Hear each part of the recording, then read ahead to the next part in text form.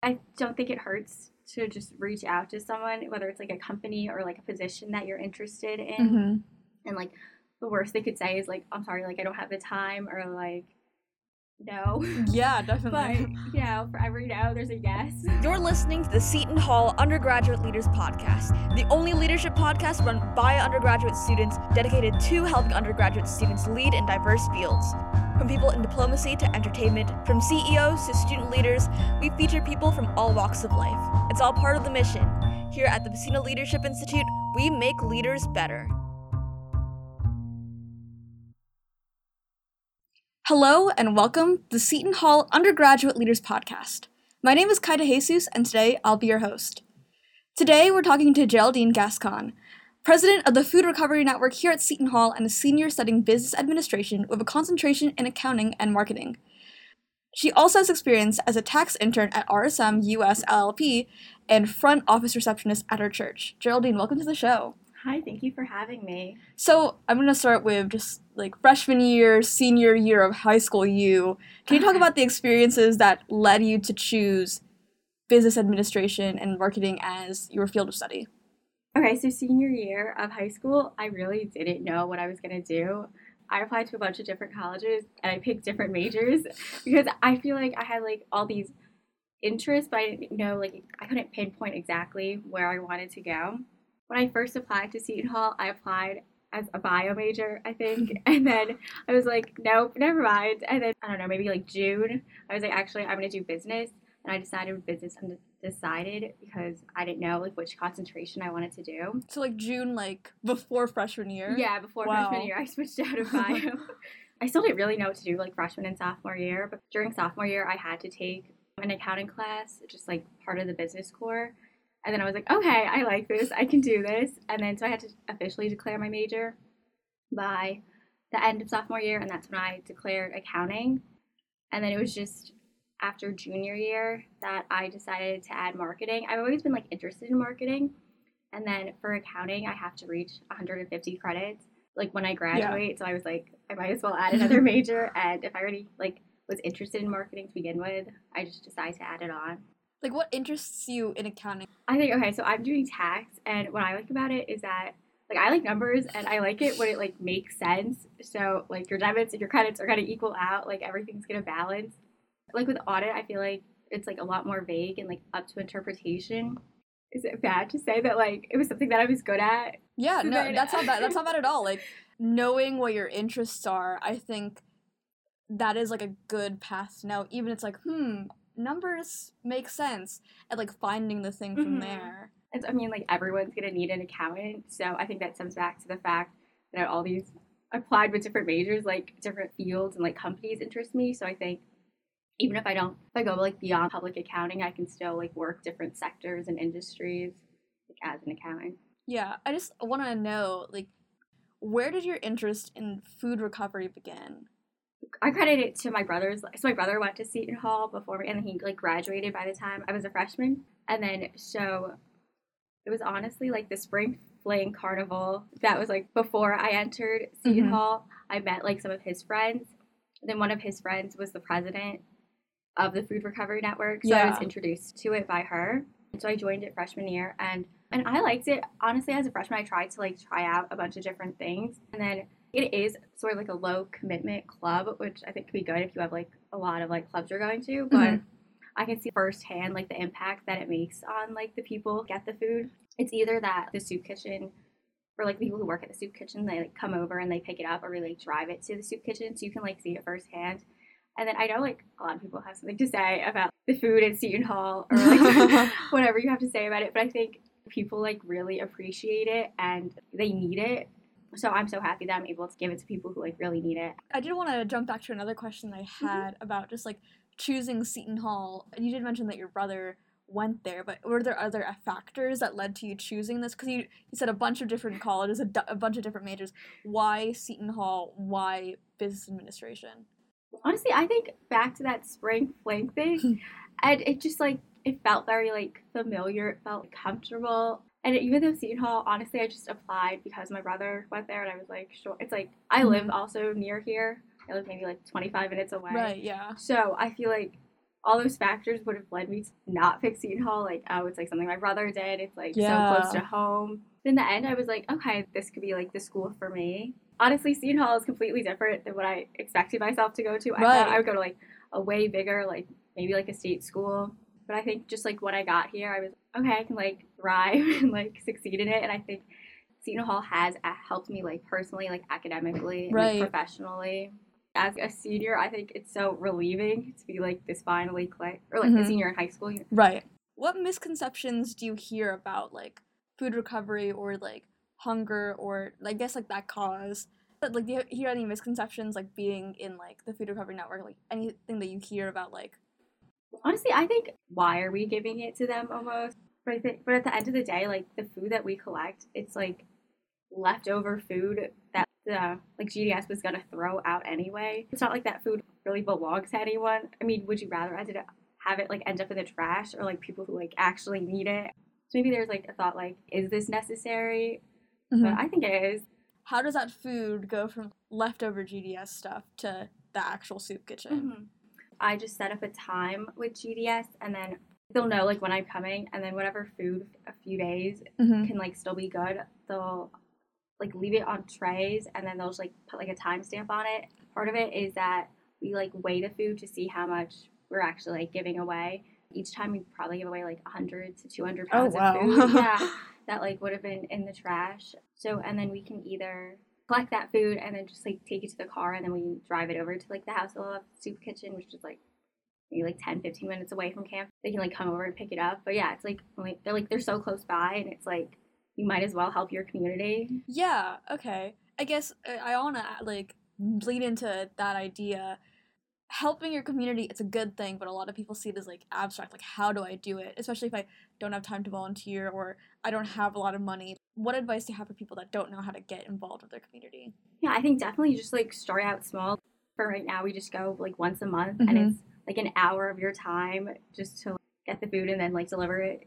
If you're like near a soup kitchen, or even like not like directly in your town, or I know like some people do things like through their church and everything. Yeah, I think it's just like any small way you can get started. I think like the number one thing they need at like homeless shelters or like socks. You can literally like buy pairs of socks and just like donate those to like a homeless shelter, especially like when it's cold and in the winter. Just like something small, and then you can just like work your way from there. Food recovery is not like the only cause that you support. You're also in Women in Business. You also do Girls That Code. How did you decide that these were the things that were important to you? I think it stems back to like wanting to build a community or like help that community. So like for Girls Who Code or even like Women in Business, it's like just like supporting the sisterhood and just like uplifting like other women. Can you talk about like your experiences in finding community at Seton Hall? What that was like for you? Yeah, I think I've been able to find my sense of community at Seton Hall through like niche or like smaller groups, because it can be intimidating just like starting out and being like, let me go to Seton Hall, like I'm gonna find my place immediately. But I think if you like start small, and you can like find yourself socially or just professionally, academically. You went through who you were as a person first, and then tried to find the people around you that most matched that. Like, how did it, like, did you like go through like clubs? Did you just like hang out at a certain place? Like, how did you do that? I think mainly just like through trial and error. Definitely freshman year, I tried to get involved in like different things. But I think after like COVID, especially after COVID, I wasn't involved in like certain things, and I was more involved in other things. And I think you just like find like what's more important to you, or like what aligns with like who you are as a person, and then like try to build on that. I think I used COVID as a way to like find like what I wanted to do, like my major, which was important because I needed to, and just like what I wanted to like do in life. I tried to like buckle down, and was like during COVID, I on LinkedIn so much. I used quarantine. I was like, okay, like I'm at home. What else do I have to do? This time to like build on myself, better myself, kind of. So like, what did you do to like better yourself? I was insecure in like my major and like my career, because I thought that everyone else had it like figured out. And I was like, oh no, like I'm like falling behind and stuff. So I tried to use COVID more for my career, or like trying to make like as many connections as I could, like on LinkedIn, and like reaching out to people or like companies that I wanted to work at. Tell me about reaching out to companies, because I know that a lot of people can be shy they want to like work in something, but they don't even know how to like approach people on LinkedIn. Can you talk about that? Yeah, I think one example that stands out was I talked to someone from Caring, which is like this fashion house. And okay, fashion is one thing that's like super important to me. That like I always wanted to work in like the fashion industry. So I saw that he was like the indirect tax manager. So I just clicked to connect. I was like, I'd love to hear like how you got to this point and like your experience. And he was super nice about it. And then like we set up a call and everything. And then he just like told me like more about tax and just like more about the company and more about like himself.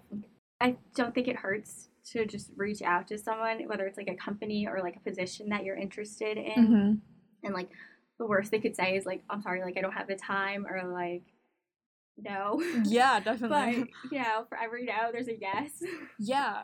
Can you share like some of the wisdom that you've learned from like connecting with other people? From him specifically, I learned more about like sales and use tax and indirect tax, which honestly I found interesting. And then by the end of my internship, she was like, is there a specific area you'd go into? And I said like salt. Can also see just like by talking to other people that like your career and your path is like so not linear. And sometimes I think I'm like, okay, I have to go from point A to point B and all these steps.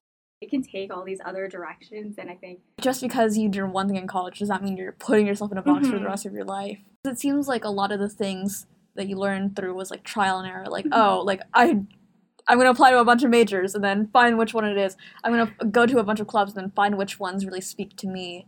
How do you figure out what spoke to you? Was it just like a natural instinct, or was it like, I'm going to sit down, make a list, and like figure out what I like?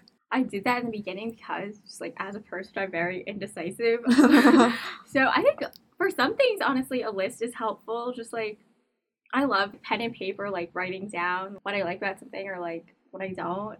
I also think it happens naturally. I feel like a lot of it you can attribute to the people, either in those clubs or like the people like at the schools. So it's not just like what's written on the paper. It's like you have to like live it and do it. You said you were a little bit indecisive, and it is college major season. Like, what advice do you have for people that were in your shoes in senior year? Like, oh, I don't know what to do. What would you say to them? That it all works out, honestly. Like, even if you don't figure it out before college, I think it's completely fine.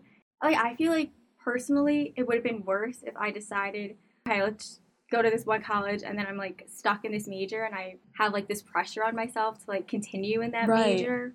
Like, it's completely fine if it doesn't work out, and you can always, like, switch out of it, or you can, like, start out not completely decided in it. How do you make peace of, like, dropping stuff? Or do you just, like, already have that peace within you? Before I drop something, I try to, like, really think about it, and then once I drop it, then I'm like, okay, it's fine. Like, I'm gonna try not to regret it. Once I've dropped it, I've, like, made peace with it, and then I think just the more you think about it, the worse it's gonna be. So I drop it, and then I'm like, okay, I'm good. This is fine. That was, like, the right decision. Trust yourself. Like, you know what the right decision for you is at the end of the day. Like, if you don't, like, immediately see it, I think you made that decision because you knew it was right. Like, deep down. Because it's, like, I know that a lot of people have trouble, like, saying no. Does that, like, connect making your peace of dropping stuff and learning how to say no to opportunities? Honestly, I think I'm more of a person who's inclined to say no than to say yes. Wow, no, I think that's pretty impressive actually, because it's like I feel when someone talks about their flaws, it's like, oh, I don't know how to say no. For me, I think it's worse that I say no. I'm like scared of saying yes, so my automatic is like, okay, I'm just gonna say no. So then sometimes I do regret. Is it like you're learning more about being comfortable to say yes rather than learning to be comfortable to say no? Yeah. That's so flipped for, like, other people. It is really flipped. For the people that don't think they know when to say no, how did you know? Trusting that you made the right decision. Like, if no is the right decision, then, like, stick with that. You mentioned a lot of, like, trial and error. How do you make peace with making errors?